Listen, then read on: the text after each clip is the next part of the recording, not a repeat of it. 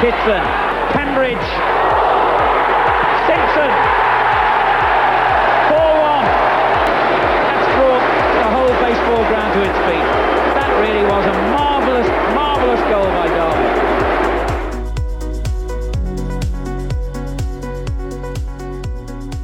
Derby. So welcome on to Talk Derby to me, Paul Simpson. First question's got to be, how are you and how's the health?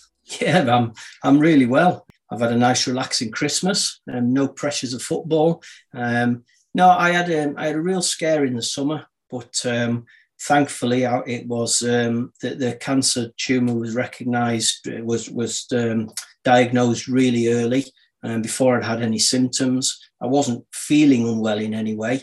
And then I managed to get in quickly to have the surgery. Surgery all went really well. It was quite a strange one, really, because the surgeon is a real top guy, a guy called Mr. Ghulam Hussain. And when I spoke to him afterwards, I mean, he'd just performed surgery on me where he's taken my left kidney out, removed my kidney. And when I said to him, was it okay? He went, yeah, it was uneventful. And I'm thinking, that's not really uneventful. You've just whipped the kidney out, So, but that was how he dealt with it. And I feel really well. I had about 6 weeks of recovering at home, and then I went back to work at Bristol, and I've not had any problems at all. I've got to go and have 6 monthly scans, but that's just to check everything's in order, and I'm not feeling any effects. So hopefully I've been really lucky, and I'm through it. That's really, really good to hear. So are you back at Bristol full time now? Are you back? No, I'm finished at Bristol. I went back in 6 weeks after surgery. And then it was quite a strange one, really, because I realised as soon as I went back in, when I was away, Nigel had brought Curtis Fleming in to sort of be in there whilst I was away, just to give him an extra pair of hands. And the idea was, I was told that it was purely short term, and once I was back, Curtis would leave. But as soon as I went back in, I could tell that the whole dynamic had changed inside there, and the way it was all working. And I'm not saying that nobody did anything bad towards me, but I could just tell that there was a different mix going on there. And if I'm honest, I didn't really feel as if I was a part of it as much then. And there was a couple of things that went on that we're trying to do. They changed my role, and then they tried to change my contract, and I wasn't particularly happy about it. So we came to an agreement and a compromise, and we parted ways. And that was probably the end of October. So I'm now sitting and just waiting to see what comes next. Are you doing anything at all at football? Are you actively looking for another role? I'm looking. I'm always on the lookout just to see. And I've had a couple of inquiries into me about things. So there's a few things that are bubbling away in the background at the moment, but until they happen, they're just bubbling away. And there's been many a times in my footballing career where you think something might happen and it never comes to fruition. So we'll wait and see. But I certainly feel ready to go back into it. I didn't feel as if I needed a break. And I'm just looking forward to seeing what the next thing comes. Maybe a role at Derby County. I mean, you probably even get a game at the minute. Yeah, there's a few problems there at the moment, isn't there? It's such a shame because it's a magnificent football club. There are so many good things about it. And obviously I still live in the Derby area, so I'm aware of what's going on there. And it's such a shame. The state that it's been allowed to get into for whatever reason, and I don't know the ins and outs of it. And it'd be wrong of me to cast an opinion on it because I don't really know, but it is a shame, and I just hope they get sorted soon. Yeah, I was going to say, have you been keeping an eye on Derby and what your thoughts? One thing I wanted to ask you about was how many youngsters Derby playing, because obviously you've got experience with bringing youngsters through. And is it difficult, and do you have to manage bringing players through, and how do you kind of manage bringing a youngster through? Because it's a difficult situation at Derby at the minute where they're kind of being forced to play these youngsters week in, week out. Do you think that could have a detrimental effect in some ways, maybe? Well, it's a bit of a twofold thing, isn't it? Because the first part of it is brilliant for the young players, really good for them and great experience for them. They'll be learning all the time. But I suppose it's a little bit like when I started off in management. I went into a situation with absolutely no experience of what I was going into, and you have to learn on the job. And obviously, when you're learning on the job, unless you are so really, really talented or lucky, you're going to make mistakes when you're learning on the job. And I think that's the problem that you may have with the young players at Derby. There are some really talented young players in there. And what you would normally do, you would throw them in there. Hopefully you've got a good mix of senior players around them, which in all fairness, I look at the Derby team with the likes of Shinnie and Davis and Jagielka, Craig Forsyth. They're good experienced pros that they've got in and around them. But what you would do, you put them in for maybe 3 or 4 games, then you take them out of it again and let them have a little break and then pop them back in again. But unfortunately, at the moment, Derby are having to rely on these young players and they're having to be regular starters for them. And that maybe could be a little bit of a challenge for the young players to be able to deal with.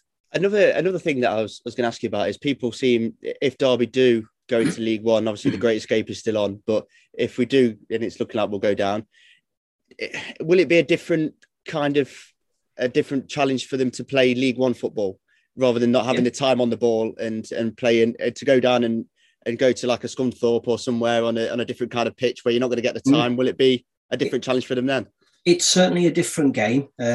What I would say is League One isn't as bad as Championship supporters and Championship players think, because it is a really, really strong league. You look at some of the sides that are in League One, and that is a hell of a strong league. I think there's probably 10 or 12 teams who, if they go up and the finances are all in place to go into the Championship, they could easily go up and hold their own. So it's not going to be straightforward. If Derby County do unfortunately go down, it is not going to be straightforward in League One. It'll be a tough challenge.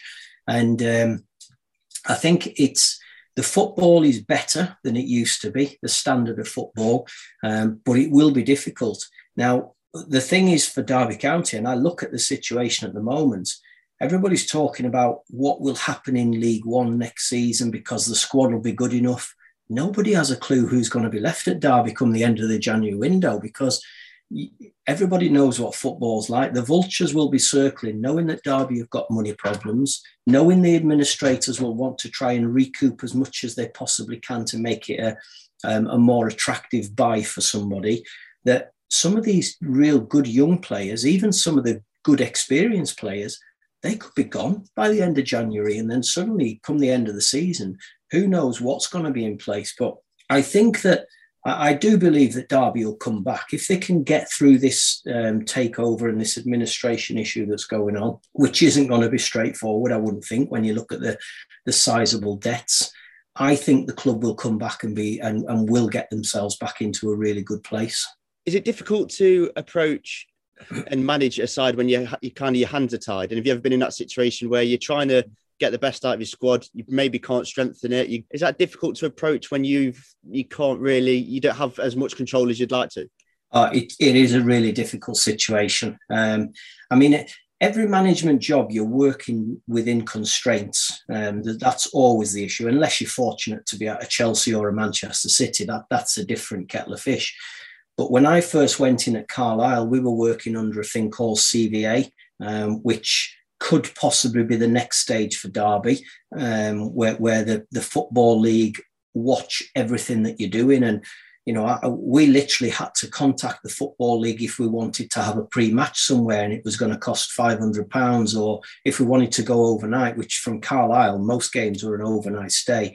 We had to get permission from the Football League to do all of those things.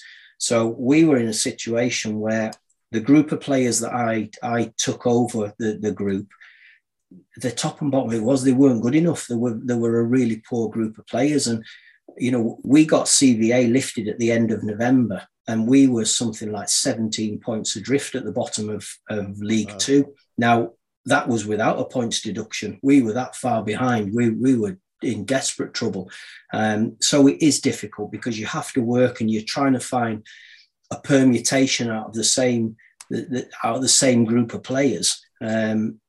And unfortunately, it's really hard to find the answer. And a manager normally gets the blame for it when really it's probably not solely the manager's fault. There's a lot of other bits of things that need to be taken into consideration. And I think what Wayne's doing firstly, I've got to say, I think he has come across so well in the media. I think he's been absolutely brilliant in this situation, the way he's dealt with it, the way he's handled himself. And I'm quite sure there was a lot of people that had question marks over whether he could and would want to. I think he has been superb the way he's come across in the media in dealing with this whole situation.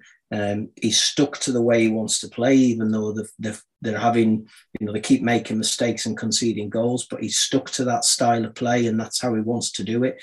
And I have to take my hat off to him, in all fairness. No, I completely agree. And like I say, he's stuck to his guns, and it's starting to come to fruition a little bit. When you look at the results we've had, like beating West Brom, beating Bournemouth, drawing at Fulham. And when you play the better teams, you think if you could add 3 or 4 into that team, without a points deduction, we'd be 8 points off the playoffs. Well, exactly. Yeah. So it's a real tough balancing act for anybody who's in this situation. And I was going to say fortunately, but I suppose it was unfortunately. I can talk from experience that it is a difficult one to deal with. What do you look for when you're bringing players through, especially young players? Obviously ability, but are you looking for a certain type of character? Especially at the minute at Derby, you want somebody who's maybe got a little bit about them, and how much is it? And when you look for play, I mean, obviously it's different with every player, but how much of it is the ability and how much is it is character and mindset when you look at a young player? Well, I think to be in the position they're in, they've obviously got some ability. So that's normally there. But you're just looking for somebody who's got the resilience to be able to deal with that situation. Because normally when you're struggling in a situation like Derby are, you would sort of go, oh, it's not really right to throw a youngster into it. But the situation is they're having to throw them in. So Wayne and his coaching staff will probably be going for the people the young players who they think are strong enough mentally and physically to deal with it. Because the Championship is a really tough league. It's ruthless. There's some top sides in there. There's some top players in there. And it's a tough league because it's relentless as well. It's Saturday, Tuesday, Sunday, Wednesday. It's non-stop. And I would imagine in this second half of the season, with the number of cancellations there's been or postponements because of COVID, it's going to be even more intense in this second half of the season. So you need players who can actually deal with the situation, and that's a big part of it. And I always think with footballers, I mean, footballers get a lot of stick, I think. Some of it's valid, some of it they bring it on themselves. But to be a professional footballer, it's not just about having ability. You have to be prepared to make loads of sacrifices in your life and have total commitment to it, to be able to stay in it and to be there. And sometimes that's not easy. And at this time of year at Christmas, it's a really good example when everybody else is going out and drinking and eating too much and doing it. You have to be disciplined. And, I think back to my own career, the amount of Christmas days. I mean, I've had Christmas days where I've had to leave the family at sort of 2:00 in the afternoon to go and get on a bus and go up to different parts of the country for a game on Boxing Day. And I'm not saying that as a complaint, because it's probably the only downside of being a professional footballer is you sacrifice Christmas. The rest of it is just a wonderful life and a great career to be in. But you have to have that discipline, and you've got to be prepared to make those sacrifices to be able to sustain a career in professional football. Have you ever come across youngsters or played with anyone that you've kind of been frustrated with? You think if he had the right attitude, he'd be unbelievable. But they've just not got it. Many of them, and there's so many of them. I mean, I used to always laugh, and I'll be honest with you, I don't often go in pubs now. But when I used to go in pubs and you'd speak to people and they go, oh, my mate, he should have been a professional footballer. You're like, oh, yeah, where does he play? Oh, he plays on a Sunday morning. He's brilliant, great ability. Oh, why didn't he then? Well, the coach didn't like him, or he liked too many nights on the beer. And you think, that's why I wasn't a professional footballer then. So there are loads and loads of people. The times where I've been out on Saturday afternoons when I've not been working myself, or Sunday mornings, and you go and watch games and you think, well, they've got some ability, those lads. And, if only they'd have applied themselves properly when they were younger, they might have had a career.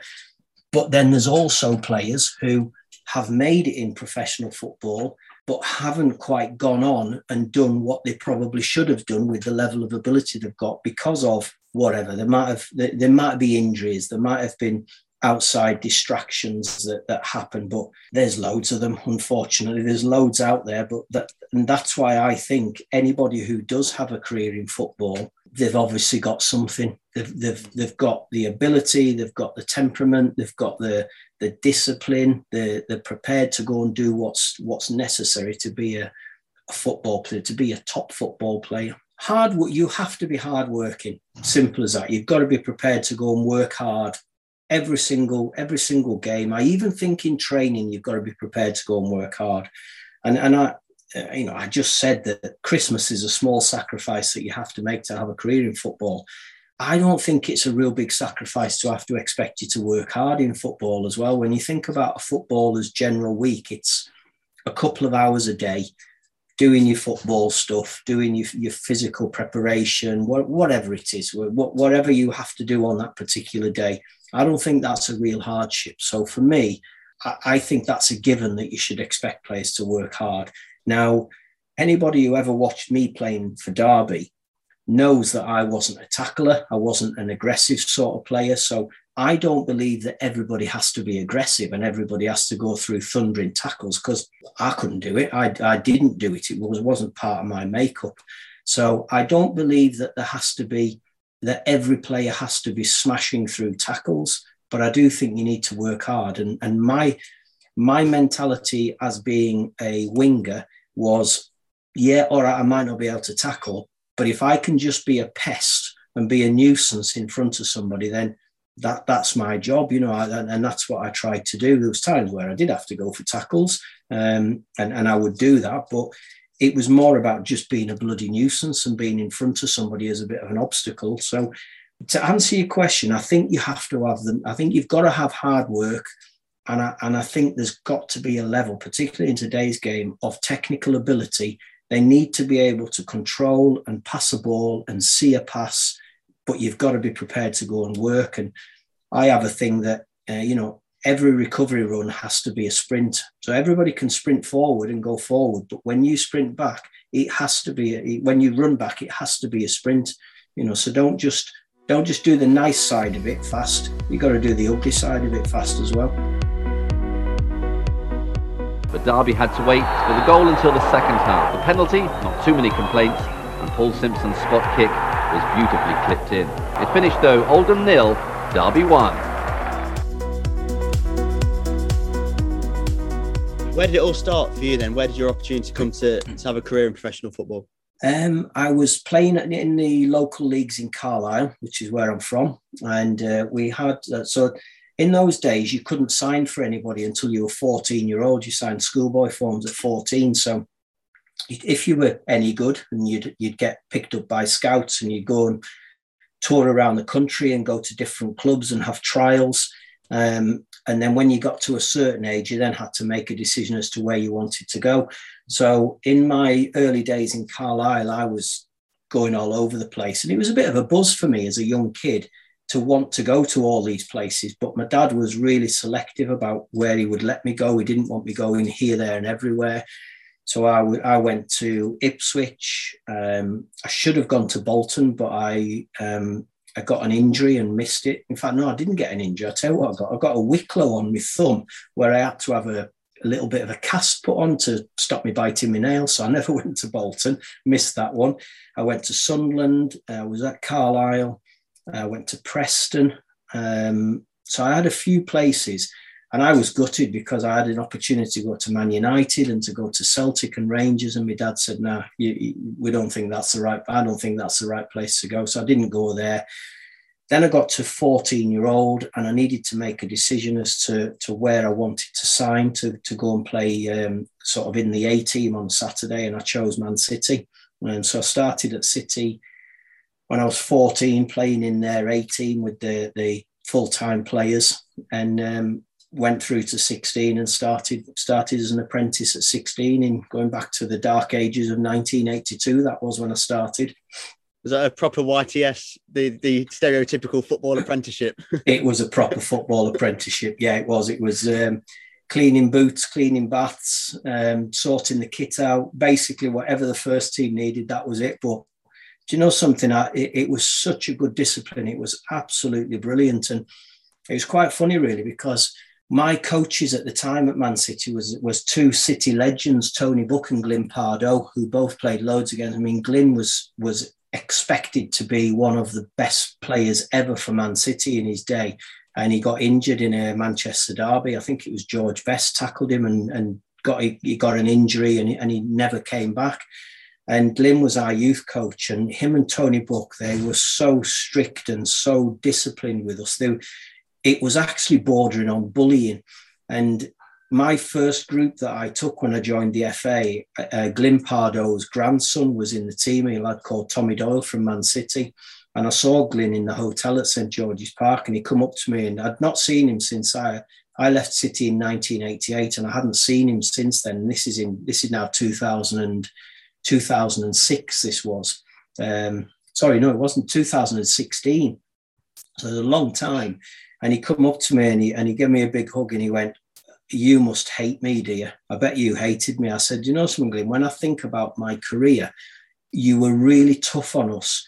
But those standards that you put into me as an apprentice, I've actually stuck with them all through my career, and I've applied them. And without the sort of stick that we used to get off Glyn and Tony, I probably wouldn't have done what I did in my career. So I have a lot to thank them for, even though at the time, wow, it was bloody tough, really was." Do you think, I know this is kind of a football fan thing to say, but do you think that's something that's kind of missing, that character building? Because I know times move on and methods change and stuff like that, but you can be 21, 22 now, earning quite decent money and never really played a first team game. And then you were cleaning first team's boots and maybe playing reserve football at 16. Do you think there's somewhere in the middle we could meet maybe? That's exactly what I said. I said when I was an apprentice, when I look back at the time, you just think it's perfectly normal and you just get on with it. But when I look back at it now, it was tough. It was bordering, as I said earlier, on abuse, the way that we were treated. Now I think it's gone too far. And if we could meet somewhere in the middle of how it was in my day and how it is now, I think that would be the ideal situation. But I also have to be really careful not to get into the mindset, oh, everything was great in my day, because it wasn't. So there was a lot of things that were wrong in my early days, just like I think there's a lot of things are wrong now. And the world has changed, hasn't it? You know, I always had to have this in my mind when I was working with the young players at the FA, because it's easy to go, oh, I wish there would be like this when it was in the old days. But the truth is, as parents, we're the ones who've created the kids now. So we can't really complain about it, because we're probably to blame about it. And you have to just accept that's the way it is. You know, we're always talking about wanting to get leaders, but we never allow people to be leaders. We do it all for them. We say you need to be here at this time. You know, on football trips, the players all have to hand the passports in to somebody to look after the passports, because they can't be trusted to look after them. And it was one thing I hated as a player, that I used to think,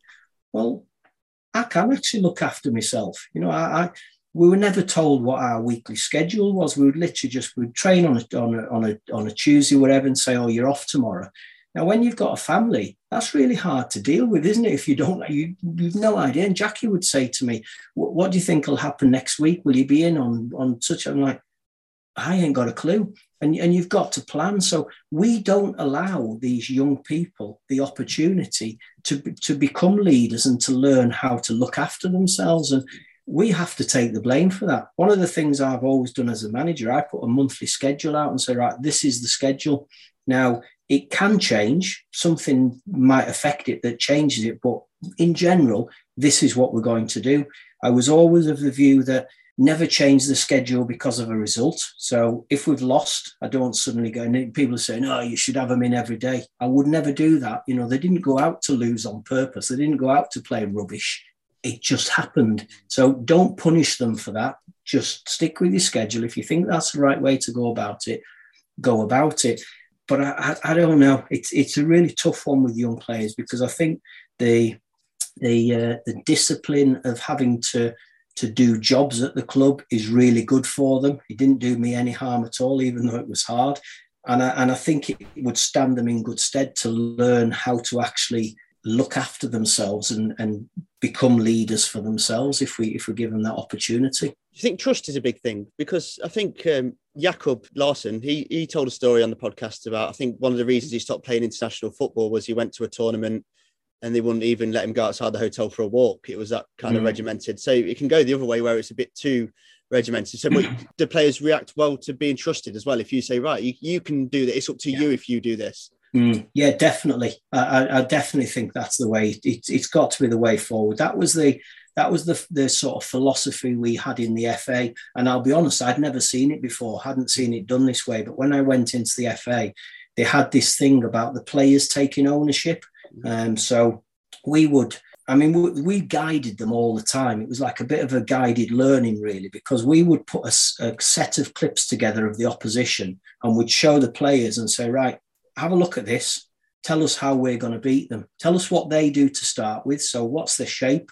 Do they want to build from the back? Do they just go long to the striker? When they get in the final third, how do they score goals? What do they do? So we've selected the clips to show them. So they, in a way, we're guiding them to the answers.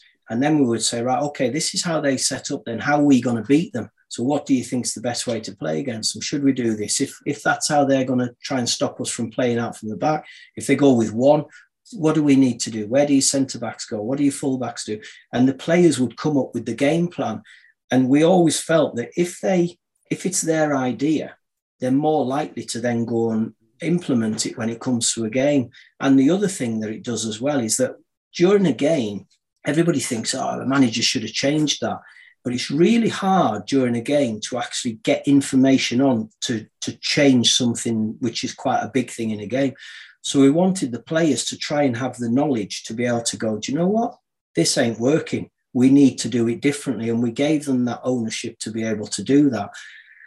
And we had a period at the FA where it worked really, really well. There's been a lot of changes now, and it's a little bit different. Now, I'm not saying it's better or worse, but it's different to what it was. But we found that the players, we trusted the players to be able to go and do it, and they were able to do it.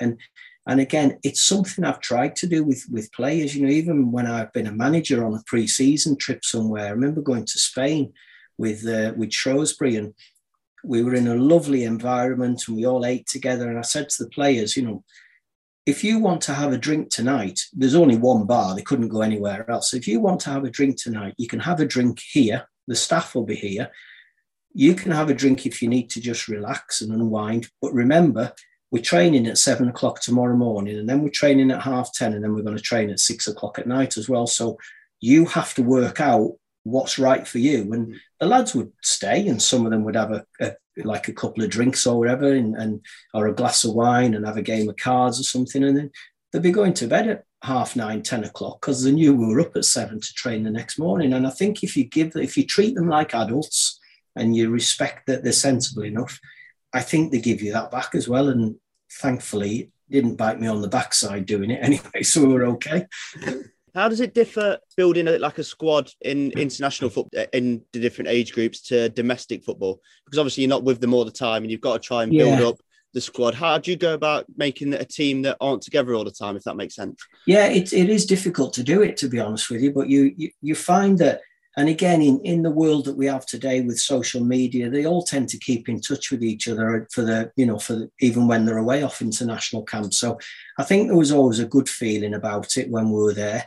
In a club, it's obviously easier because you can, you've got them day to day and you can instill your ideas into them.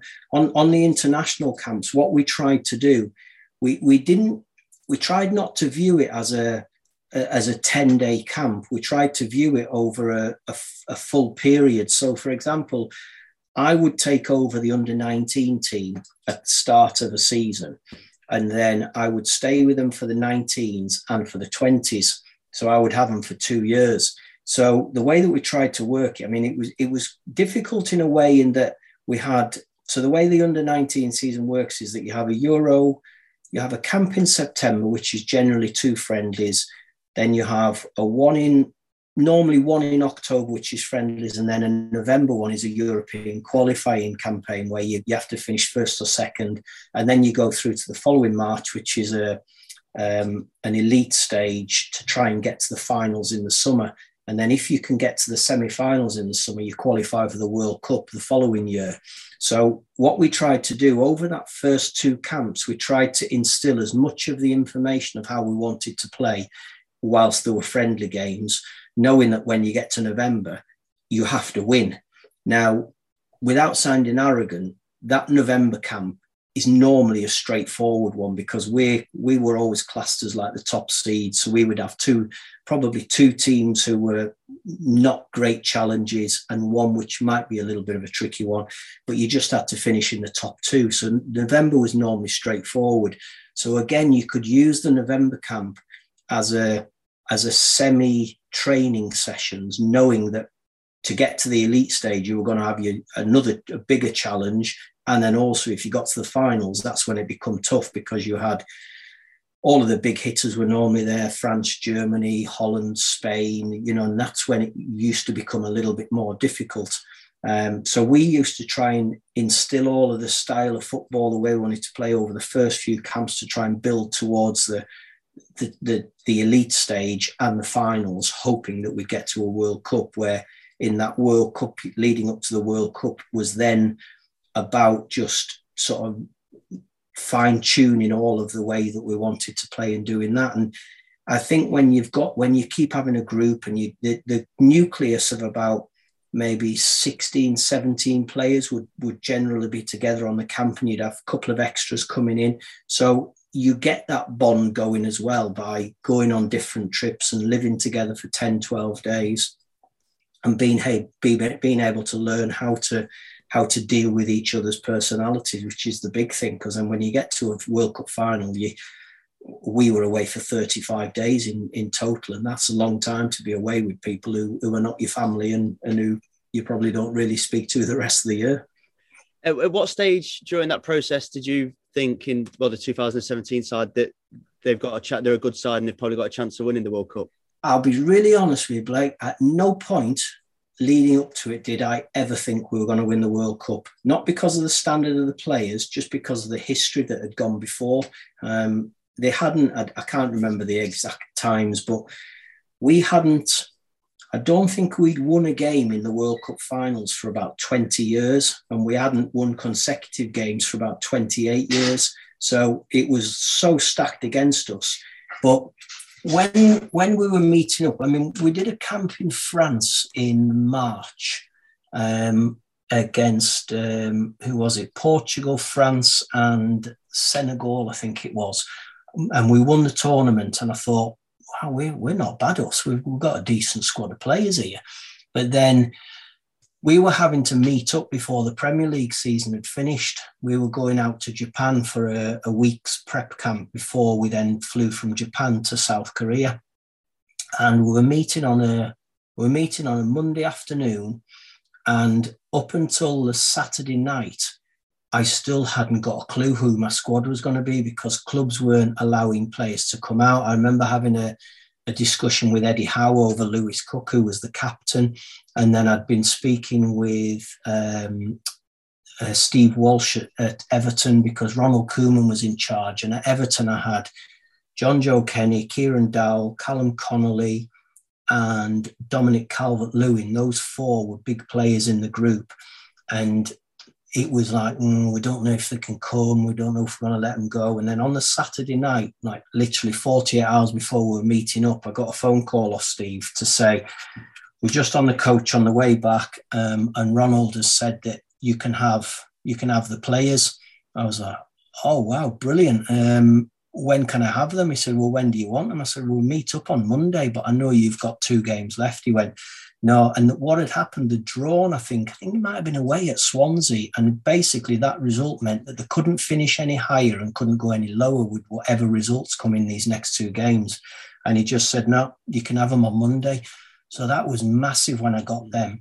I'd agreed with Eddie Howe that Lewis Cook was going to meet us at the end of the prep camp and he would come and join us for the games once the tournament started. So again, that was huge. And there was all of these different things going on. So it was, it was at that point when we got together and we flew out to Japan, I thought, yeah, we're in a decent state, but I'm still waiting on Cookie. And there was somebody else, and I feel really bad that I can't remember who the other player was. There was two of them flew out together to come and join us in South Korea. And once the tournament started, I just set them little targets. Because we'd been so poor in previous years, my first target was, can we score a goal? Because we hadn't scored a goal in a World Cup finals for the previous tournament. So can we score a goal? That's the first target. Then can we win a game? And then because we won the first game against Argentina, I said, right, well, it's 28 years since we won consecutive games. Can we just go and try and win 2 consecutive games? And the second game we drew against Guinea, which was just a rubbish result. So the lads are all happy because it virtually meant we'd qualified at that point. And I'm going, no. We still haven't won 2 consecutive games. That's the challenge. We've done the first 2. Can we go and do it? And then from then it just snowballed. And it was only on the morning of the World Cup final when we had a team meeting. It's the first time I said to them, we've come this far. Why don't we go and win it? Let's go and have a go to win it, because we'd never talked about winning it at all. I can't even remember whether I consciously did that to try and take the pressure off them, but that was the first time on that morning I said, right, come on, we've been here now 30 odd days together. Let's go and win it. Let's have a go at winning it. And they were obviously desperate to do it. The first time we got together with them in the March in France, and I got this sort of senior group together and said, right, tell me what you don't like about how it's been done before. Tell me if there's things you'd like to do differently and how you suggest we do it. Let's have a chat and come up with it. And I started this meeting by saying, tell me what you think we're going to do in the summer. And they said, we're going to win it. I'm like, seriously? What makes you think that? They said, well, we think we're good enough to win it. I said, right, okay, right, let's make a commitment now then, that between now, which is March, to when the tournament starts in May, nobody's allowed to have a day off. Everybody has to be totally professional from now. I know I ain't going to be with you, but when you go back to your clubs, there's no day off. And they were like, well, what do you mean no day off? I said, right, nobody goes out drinking and gets in trouble. Nobody tosses it off in training. Everybody is totally committed to, come June, we're gonna go to win the World Cup, not knowing that we had a chance of it, And I said to them, don't anybody ask me on any camps, don't anybody ask me for a night out, don't ask for days off. We will do it how we think it's right to go and really be committed to have a right good go at it. And fair play to them, they were absolutely different class, not just as football people, but as blokes. They were just top class people to be around for that 30 odd days that we were away. It's not a bad title to have anyway, is it? The first English coach since 1966 to win a World Cup. Yeah, not bad on the nice, CV, is it? Yeah, it was nice. Yeah, it was. It's something that'll never go. I mean, when you're growing up and wanting to be in football, you dream about being involved in all of the things, don't you? You want to play in front of crowds. You want to go to Wembley and play in cup finals. You want to play for your country. I don't think I ever got to a point where I thought I'm going to be in a World Cup final. I never got that point, but thankfully, it's through the luck of the draw, I managed to get myself there, and it was just a brilliant thing to be part of, to be honest with you, and it'll stay with me forever, obviously. Incredible achievement. And this is the moment that will stay with these players for the rest of their playing days. England, World Cup winners.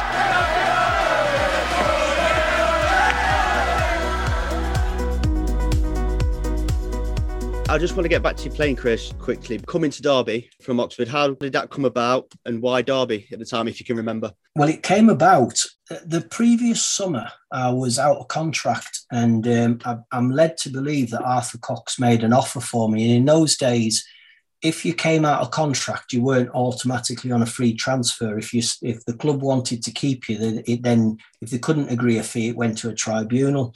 And Oxford were asking for ridiculous money. I think they were asking for about 2 million for me at the time. And I'm told that Arthur offered 1 million, but he wasn't prepared to take a chance and go to a tribunal. So I knew there was an interest there.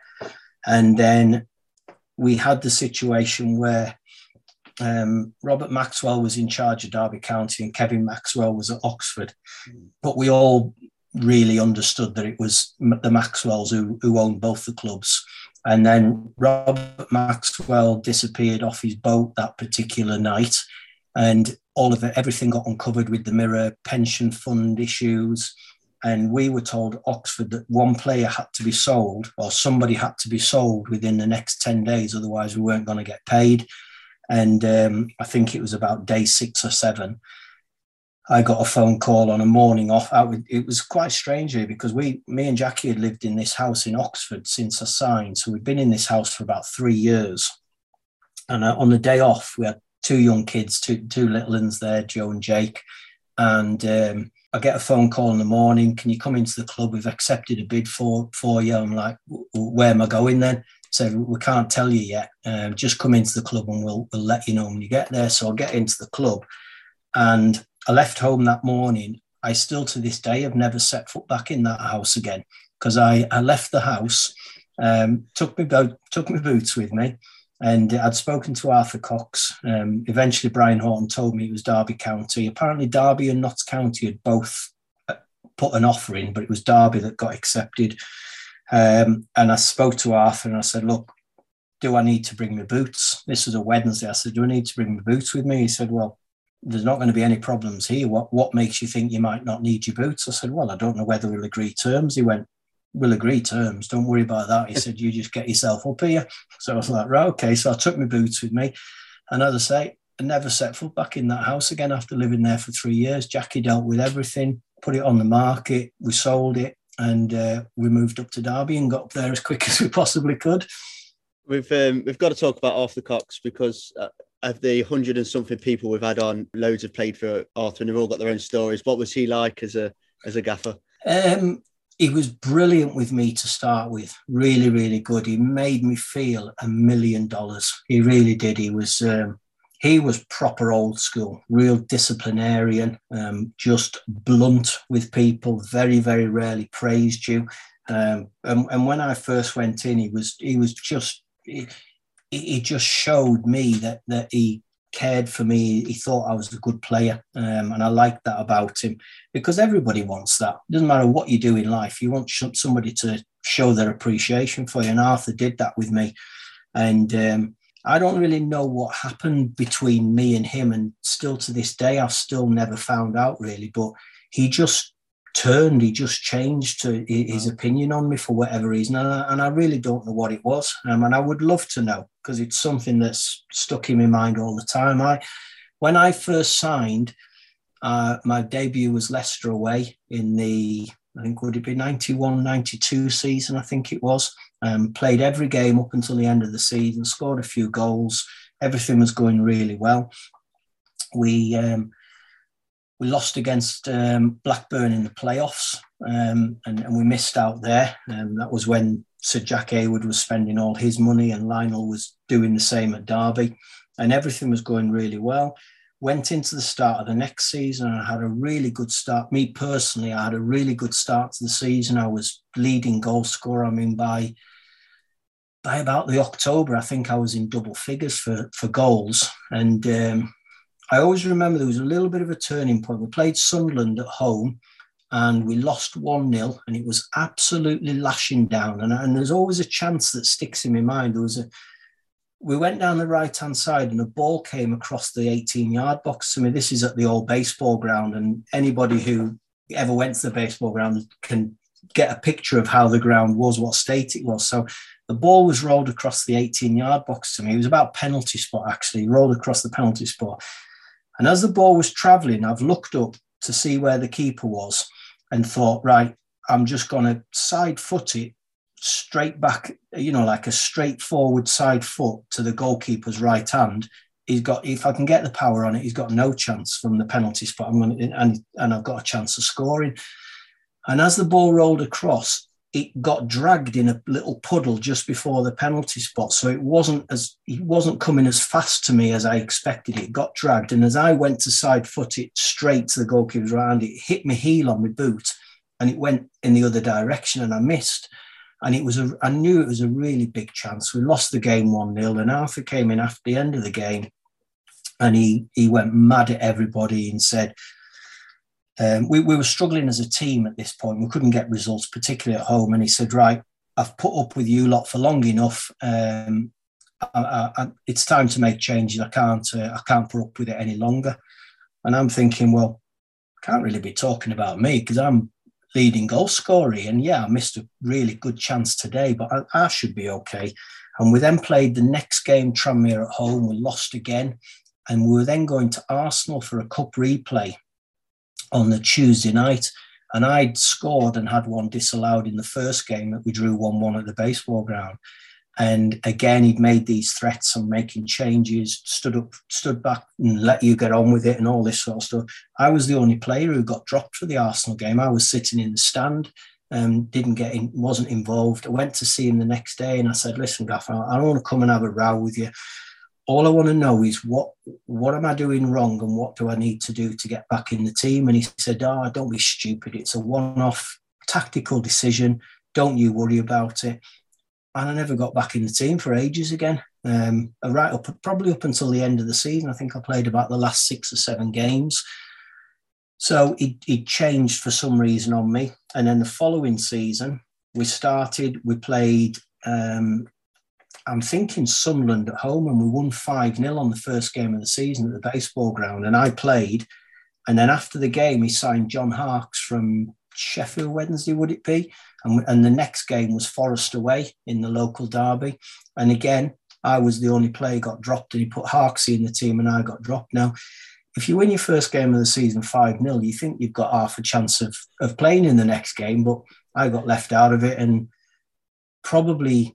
I don't even know if I played many games after that for Arthur. And then he got this back injury and he stepped down and Roy took over, and I got straight back in the team again with Roy. So I could never work it out, because even when I wasn't playing, I would go and see Arthur and say, listen, Gaffer, I need a game. I've not played for ages. Can I play in the reserves? And he used to say, don't be stupid. I wouldn't insult you playing reserve team football. You don't need to do that. I'm like, yeah, but I want to play. And he's like, no, you don't. And he wouldn't let me play reserve games even. And I still to this day don't know what changed with him. But his opinion obviously changed of me, and that's football, I suppose. Around that time, it was a little bit similar to Derby's last few seasons. Obviously, before this season, there was numerous kind of chances to go up, but just missing out. How come you missed out before, and what was it about Jim's side that was different that eventually got up? I think if I look back at it now, I think in those early days, the Blackburn game and then the Leicester game at Wembley as well, I look at those 2 games and we were basically a team of individuals. Arthur had gone out and signed loads of good young players. You know, I was still quite young. He'd signed Marco, Kitson, Johnson, Pembridge, Short. You know, we had all of these good young players put together. But we never got coached. Arthur wasn't a coach. He was a manager who dealt with all of the management stuff. He dealt with the media, like managers did in those days. And we were never really coached. So I just think that when things were going well, we were good. We were really good, really exciting to watch. But when they weren't, we had no real base to drop back to. We didn't really know what we were doing as a group. And I think that was the thing. Now, then the difference between that and then when Jim Smith come in, Jim's first job was to bring in some real solid players. He brought in Martin Cool, he brought Powley in, and these were like real solid characters. And we were coached. Steve McLaren coached us and showed us how Jim wanted us to play, and we knew what we were doing. And I think that's the big difference. We were just a team of individuals with Arthur and with Roy to a certain extent that weren't coached into a shape. And I think that was the norm at the time. I'm not saying that was unusual. That was normal. You were expected to just know your role. And as young players, we didn't really. And then when Steve come in, that was the start of football changing, where players were then coached a lot more. Obviously, you played under Steve as a coach and then went on to work with him alongside him. Where does he rank coaching-wise with coaches you've worked with? Because a lot of people that have come on have said he's right up there. Oh, without a doubt, he's right up there, yeah. It was it was brilliant to work with him. I mean, first when he came in, I played with Macca at Oxford, so I knew Steve from then. And then he came in as an assistant, and he was brilliant as a coach. Every day was, there was real interesting things that he did. He had a real variety of sessions, and towards the end of my time at Derby, where I wasn't starting, I was on the bench most of the time. So I was part of the group that then needed to do some top-up work, and we would work so hard, but there was always such a variation to it. And we used to just call it disguised running, because it was all football work, but you were absolutely knackered at the end of it. You'd worked really hard. So he was great for that. And then when I then went and worked alongside him, we had a really good working relationship, because Steve, being the coach, he wants to be on the grass all the time, and he wants to be leading on that side of it, because that's his strength. And my job was to make sure everything was dealt with off the grass and deal with all of the organisation stuff and all of the staff relationships and stuff like that. That was my role, to look after that, but also be on the grass all the time as well. So it was great for me. It was a really good education. Although I'd had probably about 8 or 9 years as a manager, I then, to come as an assistant and to see how Steve works was a really good education for me, that hopefully I will benefit from when the next management role or assistant role comes up.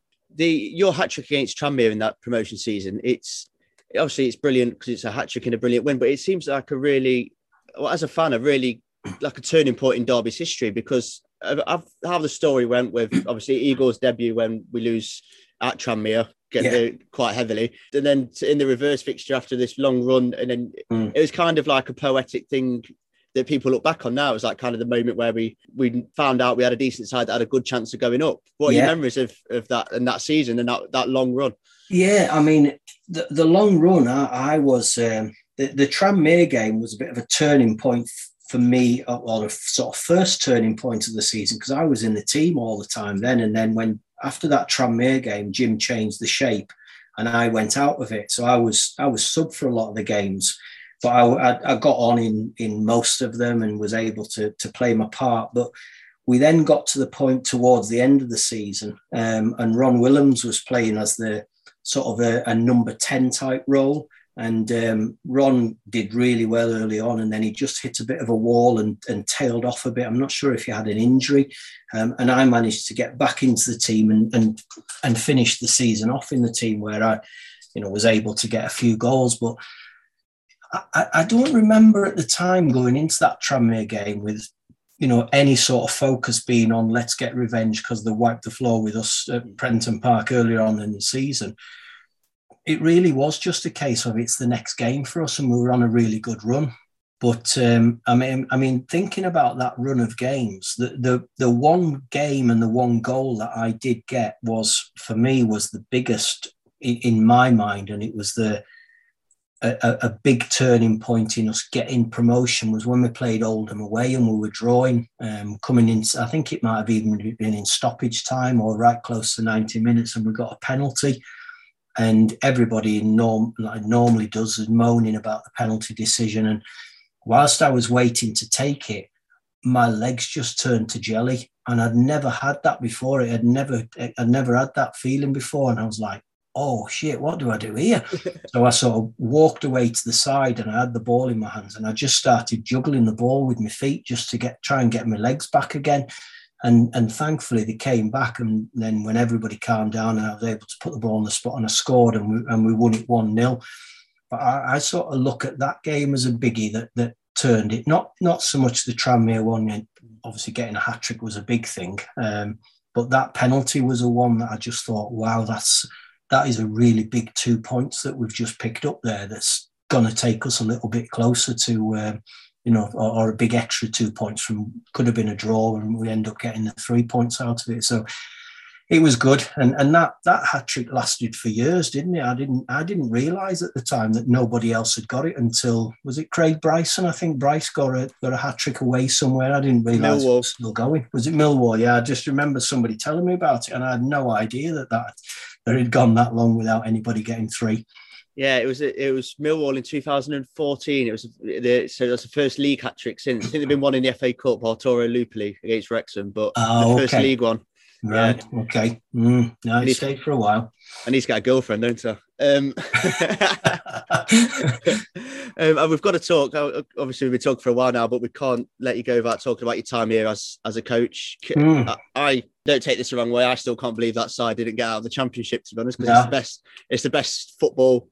I mean, my first sides were the side you were in and the sides with subsequently Iran. Yeah, I mean, that was all brilliant football. Yeah. But since then, that was the best football I've seen from a Derby County side. It was absolutely brilliant. I mean, I'd kept in touch with Steve a little bit, over the years. And I always remember he rung me on a Sunday night. The way it worked out, I'd been asked to go back to Carlisle and I'd been for an interview up at Carlisle and they were sort of considering what to do.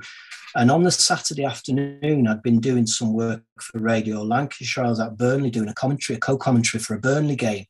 And as I got back in the car afterwards and I'm driving back home, I'd heard that Carlisle had won again under their caretaker manager, Graham Kavanagh.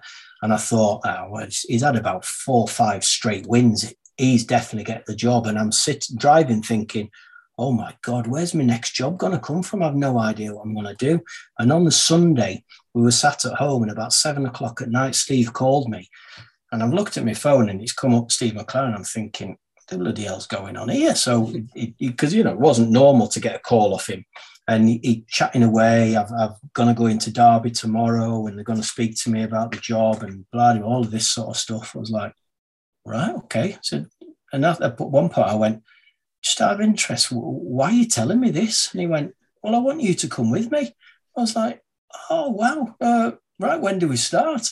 And he said, well, can you meet me tomorrow? I said, yeah. And he said, have you got an agent? I went, no, why? He said, well, just in case you can't agree terms. I went, oh, don't worry about that. I said, we'll agree terms. I'm coming. That's the end of it.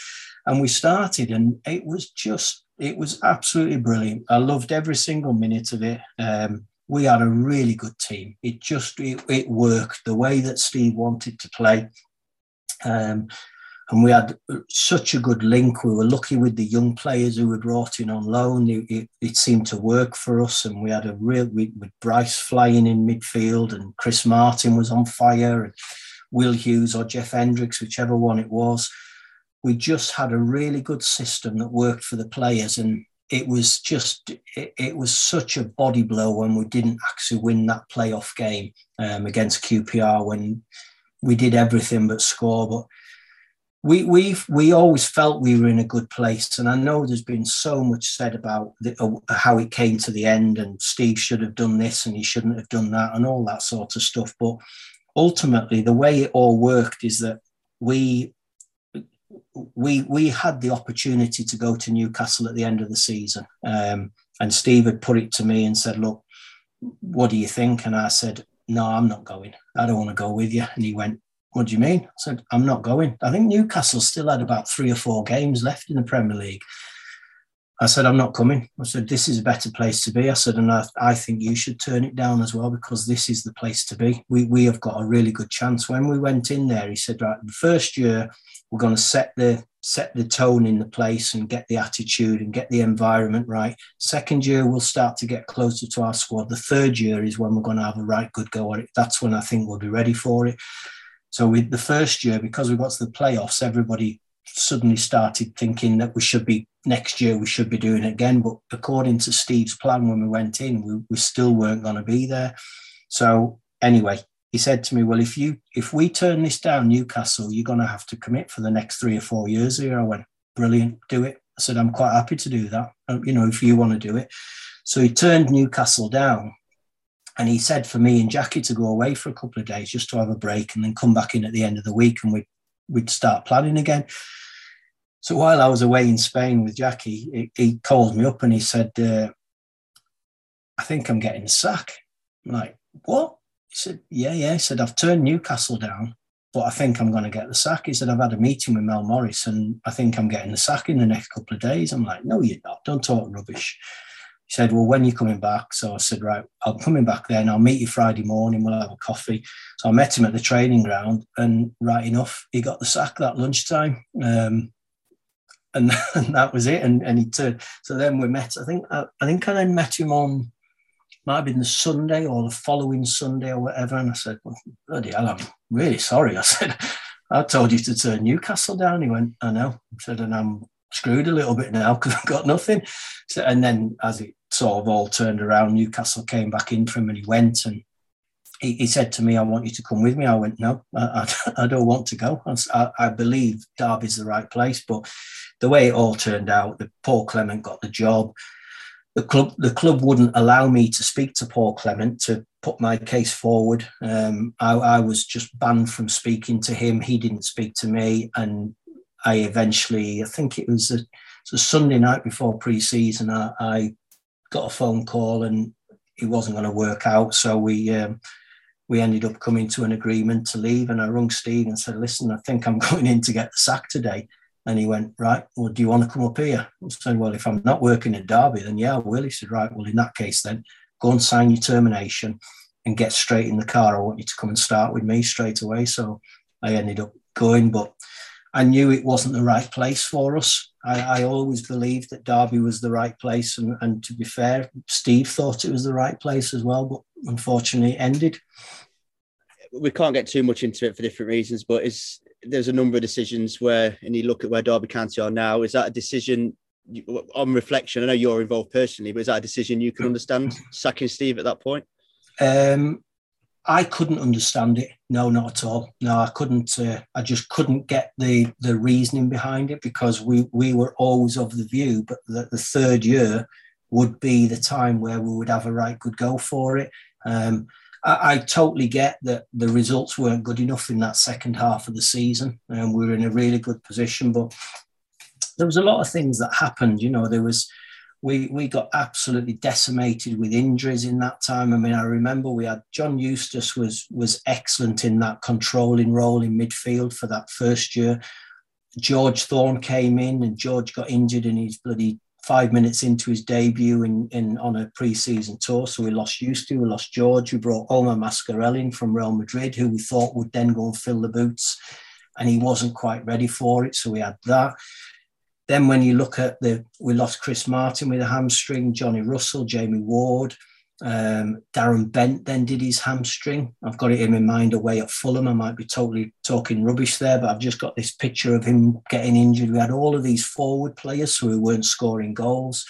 And Steve had this in his mind that we need to play with us, not change our shape and go with a controller and 2 8s ahead of him. And we just didn't have the players to do it. And unfortunately, we fell short. And I totally get that results weren't good enough towards the end of the season. And as a manager, you get the sack if your results are not good enough. But I do feel as though we were in a really good place as a club. And that whole, probably from the December onwards, that whole Newcastle scenario could have and should have been handled a lot better than it was by us as a group of staff. I'm always reluctant to just blame Steve, because I was a big part of him as well. But I think as that should have been handled better by us and also by the club, and it wouldn't have been an issue. Now, I'm not saying they wouldn't be in the position that they are now if that hadn't been done, but I think that was the start of a decision that was made that has then had a bit of a domino effect over time. I completely agree.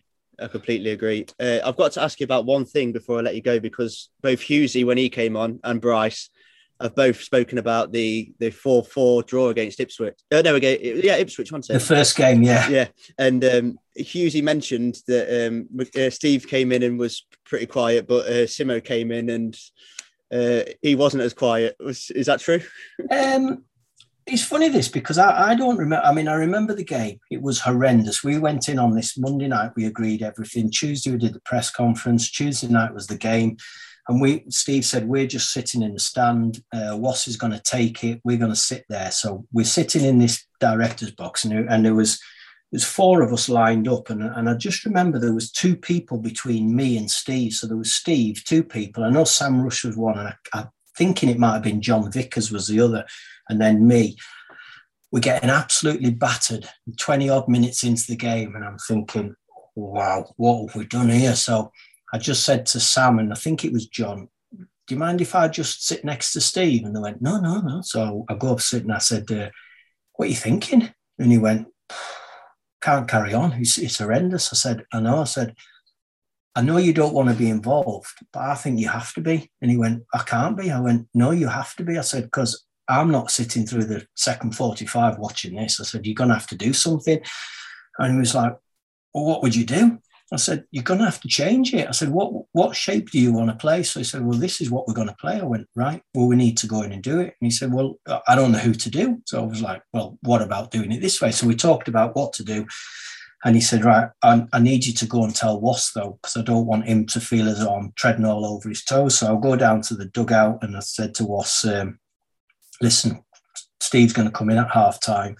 And Wass was white. He'd just gone. He was stood white as a ghost. And I said, so he's going to come in, but he doesn't want you to feel as though he's treading on your toes. And he went, no, I get it. He's the manager. And I went to walk away and I went back and said, Wass, just to let you know, this doesn't affect your role, by the way. I said, you are staying in the academy, so don't be panicking about anything. He went, oh, thanks for that. So anyway, Steve goes in at half-time and he was really calm about it. And the reason I got annoyed is because I don't know if somebody told me or I went round to the players and was just saying a few little bits. And I went round and I don't know if somebody told me or Bucko said it to me, but Jake Buxton basically said, I'm not going out for the second half. I went, what do you mean you're not going out for the second half? I said, you are. And he went, no, I'm not in the right frame of mind. And that's when I sort of lost my head. And I just said, well, I'm not being funny, Bucko. And I probably swore a few times as well. I said, like, I've heard a lot of good things about you as a person. If you come off this pitch, and I think it might have been a young player, it might have been somebody like Jamie Hansen was on the bench. I said, you're a shithouse. If you walk off this pitch and you make a young player go into this position, you're a shithouse and you're not the bloke who I thought you were. And that was it, really. And I might have had to go with other people. I can't really remember, to be honest with you. But Bucko mentioned this in, I think it was a book I read recently. He mentioned it. And I don't remember, he sort of portrayed it that I was a bit more aggressive. I don't remember being as aggressive as I was, but we had that thing where Steve was all about positive messages and he was wanting to be nice and calm. And if anybody needed to give them a bollocking, it was probably had to be me, really. So that was all it was.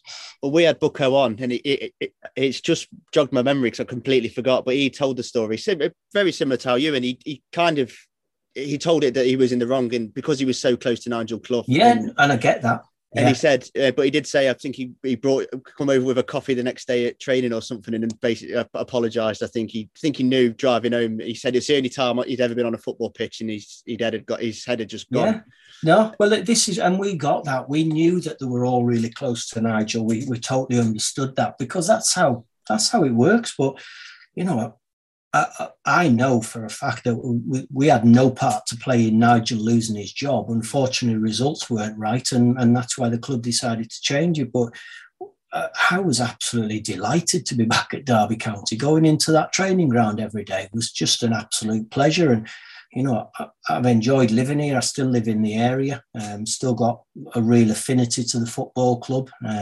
Whenever I'm working somewhere else, I desperately want to beat them, don't get me wrong. But I still have a real affinity with Derby County because of my playing career, because of the way that the supporters have taken to me, and I love living this area. So hopefully one day I may get another opportunity and get back there, but we'll just have to wait and see. Well, you've just answered my final question before I asked it, like a true pro. Good. Thank you so much, Simo. It's been absolutely brilliant. Thank you so much for your time, mate. Pleasure. Thank you. Thank you. Take care. Cheers. Ta-ra.